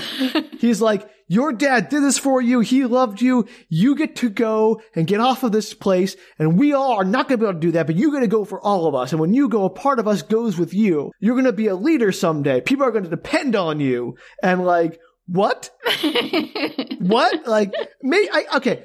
Up to that point, like, sure, you want him to go. You want your friend to be happy. You're like, a piece of my heart goes with you. Sure, that's fine. You're going to be a leader? Like, What did that enter into all this? Has he shown leadership skills up to this point? I mean, I guess, encouraged them to go on this trip, but like Dylan's the one been in charge of this whole operation, honestly. That's weird. He's been the one like planning it out, and he like arranged to get Addison on board and all that kind of stuff. Like Caleb's just sort of been along for the ride. But like, sure. Also, no one even knows what Omega is like, apparently. Like, I don't know nothing except that Omega exists. And like, maybe he won't be a leader. Maybe he'll be in the servant class on Omega. We don't know. This is wild. Maybe life on Omega sucks. And I get that he's like a young teen, and so, I mean, his thought processes probably aren't fully formed, but you think he might feel some kind of obligatory thing to carry out his dead father's wishes. No, he's feeling all rebellious about, like, his dad abandoned him and took the coward's way out, and he wants to stay with his friends instead. Does he realize when he turns 18 he's going to have to, like, give 20 years? Yeah. His dad talked to him about that. Crazy. But he doesn't want to go. He wants to stay on the moon. Like, this is his home. He's only ever lived on the moon. I mean, I get the not knowing which direction to go in that. It just feels like he might have some kind of thought process where he's like, well, maybe I should go because my dad really wanted that and may have, killed himself for that. I doubt it, but maybe. I don't know. If that's going through his head, he doesn't express it. The only thing that seems to convince him is Dylan saying he has to do it for all of them, be the one who gets out, And be a leader someday. To be a leader, I guess. Guess what happens next, Danielle? Space ghosts. No, Marcus collapses. Uh-oh. Oh, yeah, duh. That was my second guess. Addison diagnoses him with low blood pressure from low gravity since they'd never been outside the moon, colony before. She's like, you know what? I'm a doctor. He looks like he's got low blood pressure. Like his giant enlarged tart apparently can't handle the low blood pressure from the lower gravity. I don't know. I'm not a doctor, Danielle. How would what do she I know? Well, neither is Addison's 13-year-old self. How would she ever know that? Maybe she's an Earth doctor. Maybe they have accelerated classes for kids like in the future. You know how like school, they start teaching people things younger and younger and kids know more and more? Maybe it's that kind of situation. Sure. I can't believe he doesn't have some kind of like watch or something that vibrates every hour for his medicine. Like a pacemaker or something. Who knows? Some kind of injectable thing that just pushes the medicine automatically into his bloodstream after X amount of time. Yeah, no. Pills are still a thing in 230 years. Yeah, pills, right? Well, guess where they left those pills, Danielle? Back on the rover. Duh. Yeah. Because worrisome worrywart didn't grab him. It's his fault. Yep. Yeah, what are you doing, dude? Get with the program. Yeah, geez, Worry McGee. Do you remember his name, do you? I don't know his name. Okay, I just want to make that clear. I don't know any of the names except Caleb and Addison. What about Dylan? Oh, because you just described Dylan as the leader. Come on, you remember Borny? Come on, Borny's a great name. Comes it's and the goes. one name you're like, oh, that's not an Earth name. Yeah, but I can't think of a single thing Borny's actually done for that entire thing except give the medicine. Aw. Anyway, so apparently they just decide to leave the pills back on the rover. So they all scramble to get back to the surface, and they get to the lip of the crater, dragging, stumbling Marcus with them. But just as they reach the lip of the crater, guess what happens, Danielle? It's the meteor shower! Space Coast. Yeah, that would be obvious. I'm surprised that this this kid has heart conditions so bad that one late dose of medication could kill him. Well, I mean, or moon gravity. Who knows? So now that they contend with both Marcus's heart and the space meteors crashing all around them. That's not good. That's why they were undercover. Or lockdown? Lockdown. Yeah, so they make a run for it as the meteors crash around them. All the boys make it, but Addison gets nearly struck and is knocked away by the impact of a meteorite. They see her cowering behind a rock, and Dylan and Caleb go back for her as Borny drags Marcus inside to get him his pill. I hope she's okay. She's their only doctor. Oh, no, they need her. Right, she's the one who could diagnose him. So as they reach her, Dylan is hit in the head by a meteorite and is knocked out, and they quickly patch the cracks in his helmet and carry him back to the rover. Is this so Caleb could show how much of a leader he is? No, mostly it's Addison. They all make it back to the rover, barely, but the windshield had been shattered by a meteorite, so, uh-oh. Why didn't they just go back into the crater? Because they needed the pills, Danielle. Oh, that's right. I forgot. Why didn't one of them go out to get them? Because if he got killed, they would be screwed. That's true. I guess they'd never know. And they need to have cover in the rover. Yeah, but they had better cover underneath the earth. Sure, but they didn't have the pills there, as I pointed. I know. I got it. I'm good. It's fine. So Dylan is unconscious, and Caleb acknowledges that the rescue vehicles are still a long way away because clearly lockdown is still in effect, so there's no immediate medical help for Dylan or any of them. So crossfade to them sitting around while Dylan is still unconscious, discussing how they're running out of oxygen. And they ask Addison, what's it like what happens when we run out of air? And Addison says that they'll... Addison the doctor. Yeah, she's like, they all get very sleepy, and then you all sort of just slip away. It'll be kind of peaceful. And they're like, no, it doesn't sound so bad. They'll die suffocating in the rover. Cool. That's because they live in a dystopian nightmare where death is better than becoming 18 years old. So, some hours later, Dylan finally comes to, and Caleb assures him everything will be just fine, but Dylan doesn't buy it. And they have a nice heart-to-heart about how Dylan had the best few days of his life on this trip, and it was totally worth it. So then the suits and everyone start beeping and powering down one by one, very dramatically, and they all pass out. They shouldn't have used all their oxygen to fly around. Yeah, well, they got new oxygen, Danielle, from the model home, remember? Then how are they running out of oxygen? Because the rover was smashed, so its oxygen supply is gone now. Did they put all of their extra oxygen into the rover supply? I don't know how it works. What? They don't have, masks or something they can attach to some tanks, or I don't know. They're wearing their spacesuits, but apparently, also... To circle back to a previous point, I just realized they'll have spacesuits that are their size, so clearly they do have spacesuits they could have worn to go outside and frolic in the moon, but they just never were allowed to. Terrible. That makes it worse. And also, I'm so confused about the oxygen. I don't know, Danielle. Apparently, I'm guessing the rover has its own supply of oxygen, and that they have tanks for when they're out and about, but they have now lost the rover's supply of oxygen since it was... And they've used all of their tanks to go out and about? And they have some, but they had to use them to go back and forth between the crater and the mile or so it took to get back to the rover. Shenanigans, but whatever. Maybe. I don't know, Danielle, but it's a thing. It makes as much sense as the contracts. All right, whatever. I'm willing to go with it. So they all pass out, and the screen fades to black, and the movie's over. They all die. The end. And then they're all sent to Omega to be turned into food. No. After they all pass out, there's a voice on the radio saying, hey, we're the rescue crew. Anyone acknowledge us? And they don't because they're all passed out. How did the rescue crew get... Wasn't this like a 3-day event, the meteors? I guess they decided to make a run for it, or I guess it just wrapped up and they scrambled. I don't know. They're like, oh no, the 4, 5, whatever kids are missing. There's a distress signal. Right. And they realized it was children, so they must have come out and did not die in the meteor. It's running away. It's running away. And they're like the hyenas in Lion King. They're chasing after them because they're like, oh no, we're all going to die if we don't get our food. And then they don't get hit by meteorites. Yep. All right, cool. Anyway, that's exactly what happened. Okay, making sure I'm caught up. So we cut to Caleb waking up in what looks like a hospital. And he asks about how everyone is, and the woman looking out after him tells him everyone's fine. The trip was a complete success. Caleb is confused, but the woman explains that he's on Omega. Hey, he made it. 75 years later, he's on Omega. Oh my god, can you imagine? You wake up and it's 75 years later. Yeah, Caleb understandably freaks out. He's like, I didn't get to say goodbye to anybody. I just woke up here after I thought I died, and I'm on Omega? Like, I can't believe that that's how they phrased it to him. The trip was a success. Also, welcome back. Yeah, welcome back. You're on Omega 75 years later. It's like Captain America kind of thing in that first Captain America movie.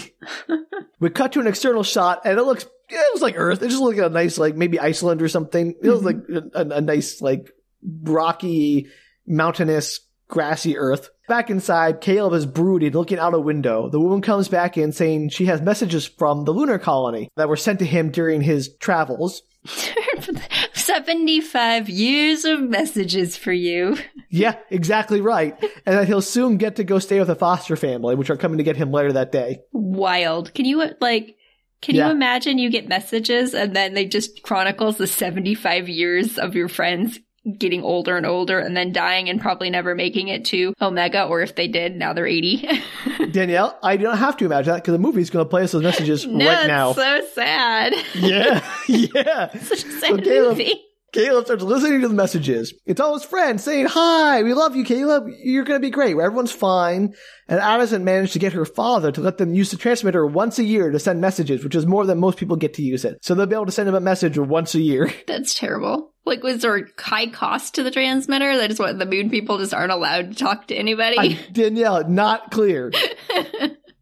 Sorry, your children went away, but you're stuck here, or like, whatever, you're here, the parents are gone, but you're not allowed to talk to them. So Dylan is very clear that everything is going to be okay, so don't be sad, go enjoy Omega. So the next message, a year later, is Dylan lamenting that Addison just won't leave him alone. And apparently whatever Caleb said to her stuck, and she's like been trying to make a friend out of him. Mm-hmm. And it goes on like that, each message skipping a year ahead. So I'm just going to sort of summarize the arc of events. So eventually Dylan is grown. They're all working in the mines. Addison is trying to reform the system by leading protests. She's become an activist. Of course she has. And so the messages continue as the voiceovers, as Caleb starts to meets his foster family and moves into their home and starts meeting other kids at school or whatever. So all of this is happening while these messages are playing in voiceover. This is really depressing. Yeah. So Dylan shares that he and Addison are hooking up and how eventually Addison got them to close all the loopholes in the contract. So now it's just a flat 20-year contract. Everything's cool. There are no more added on years to it.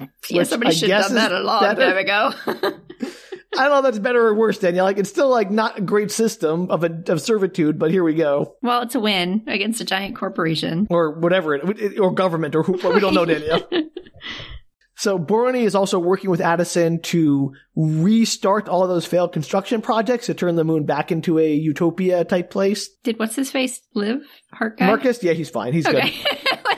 Heart guy. They mentioned that despite his heart condition, Marcus is A-okay and going strong. Dylan eventually marries Addison and she gets pregnant. Things are very different. Everything's gotten better. They're played by different actors, right? At this point? The voice does change over time a bit. Yeah. You don't... Because it's you said voiceover while stuff was happening. Yeah. Okay. Yeah.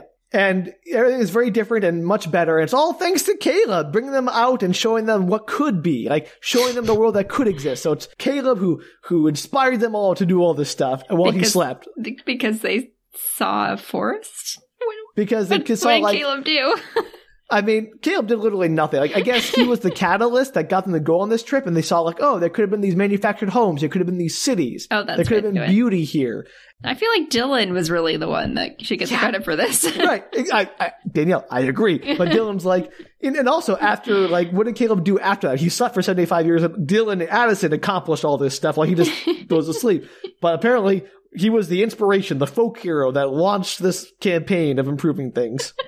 That's wild. So elderly Dylan tells him that they're all so happy for him, and it's comforting to know that he's still out there with adventures ahead of him, even though they've all had their adventures already. So these people are, I assume, under a 20-year contract now instead of forever? I assume, but they're still back on the... I guess... They decide to live on... Yeah, I think they're like dedicated to making the moon into a better place. Okay, sure. Like, I think that the message here is, instead of trying to always work to leave to go to someplace else, try to improve the world you have. Right. So they're staying there, and elderly Dylan says that they're also happy for him, and that he's going to take his grandkids to the crater soon, so they can all experience the hologram, I guess. And they have good lives, and it's time for Caleb to have a good life too, and have more adventures. And that's the last message. It's so sad.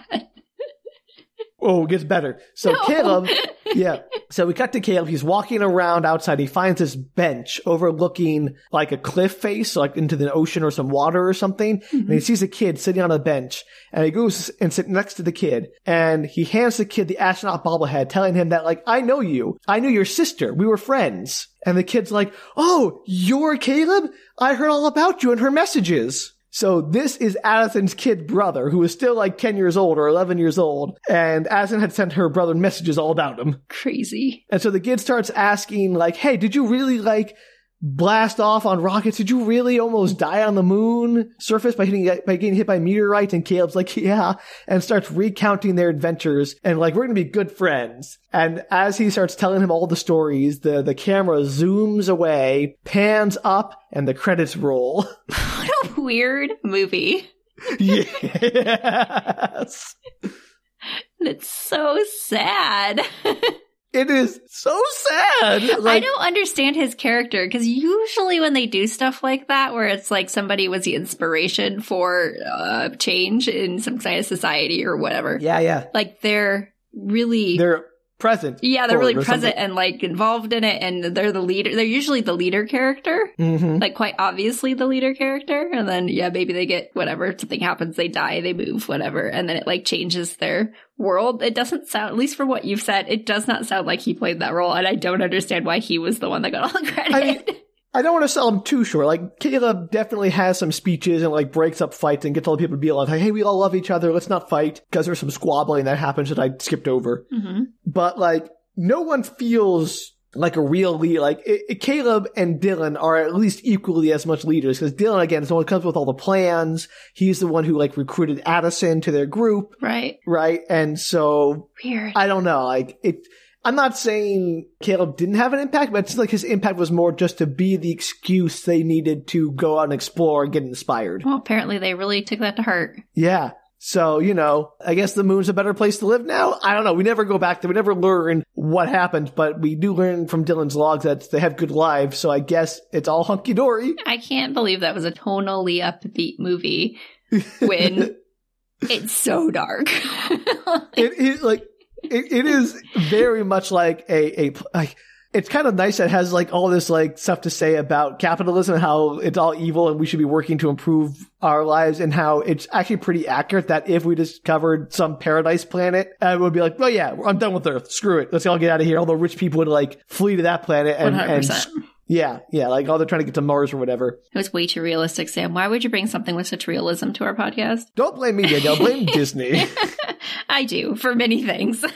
It's also crazy that, like, we apparently have interstellar travel where we can get to other Earth-like planets, and we've only found one. Everyone's so, like, gaga for that planet. Like, what makes Omega so great? Like, it's never explained to us why Omega is great, and if they could build these amazing moon colonies, why don't they do that on Mars, or whatever, like, or terraform Venus or something? Why is it, like, Earth, Omega, and nothing in between? Also, let's talk about how Addison apparently has like fairly unlimited access to talking to her brother on another planet, but everybody else only gets to talk to people once a year, and then the other people who aren't involved in Addison's inner circle get to like talk to their family members every 5 years. Who knows?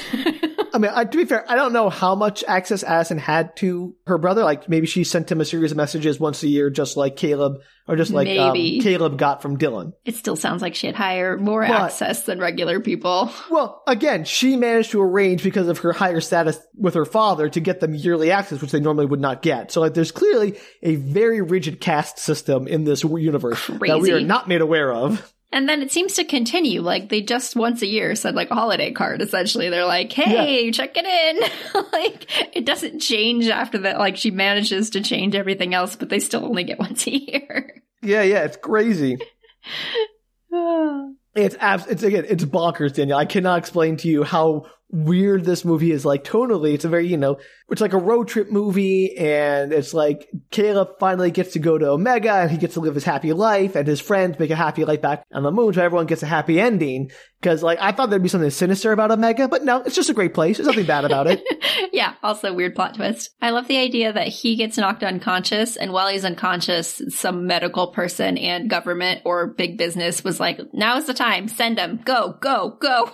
Well, here's the weird thing. Like, they're like, the transport is leaving in 3 days. We'll put you on that transport. Fine. But there's also a transport that was going to leave in a few months. Like, he was originally scheduled to leave in a few months, but, like, apparently the schedules are fluid. So they could have just, like, kept him around for the next transport. Like, it wouldn't have been a big deal. Yeah, and I'm sure it's a good idea to put somebody who's unconscious, who may or may not have some kind of damage, into a transport for 75 years. And it's like, just go, you'll be fine. There's no doctor on board because it's 75 years. It's absolutely cuckoo bananas. And again, so I was saying, this movie has all that upbeatness of, like, happy ending, but the second you start thinking about the underlying social structures that make this movie possible, it is bleak. Yes. Or the trauma of, like, you're like, it's a good idea. This kid will just wake up one day and will be 75 years later. He doesn't get to say goodbye to his friends. He doesn't like his life. Yeah. That's a wild choice. Absolutely crazy. Anyway, that was Crater, the Disney Plus original movie. Good job, Sam. Yeah. That was my foray to Disney, Danielle. As you can see, a little different than your previous ones. I'm not sure if it's any darker than the Mermaid one, but... Is that like instead of a DCOM, is that like a DPOM because it's Disney Plus? I don't know, Danielle. I don't know if there's any difference now, really. Just curious. I think we're splitting hairs at this point. I know there's a big DCOM following, so we don't want to use the incorrect terminology for the non-DCOM movies. Whatever. I'm not going to... You can tweet at Danielle all your anger and if I get it wrong. Yeah, tweet at me for Perfect. Sam's errors. Yeah, I'll make sure he reads them all. Yeah, I bet you will.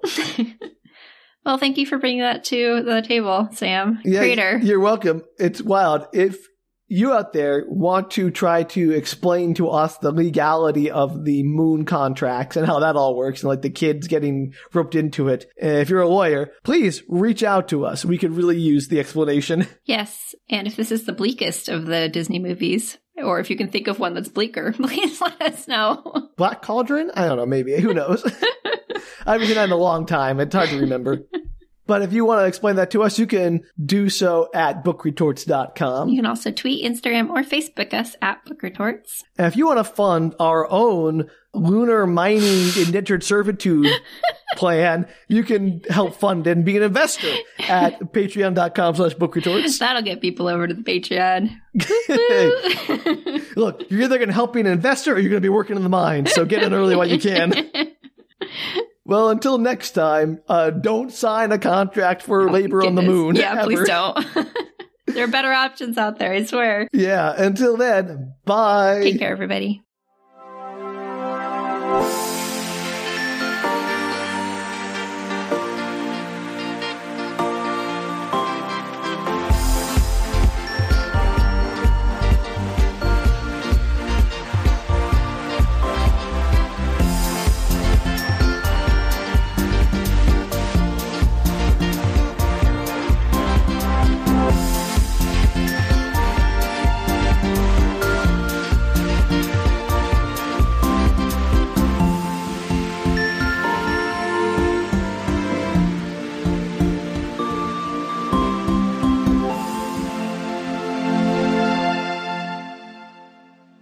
I was convinced Omega was going to be sketchy too, but twist, it's a great place to live. Everyone, Omega, thumbs up.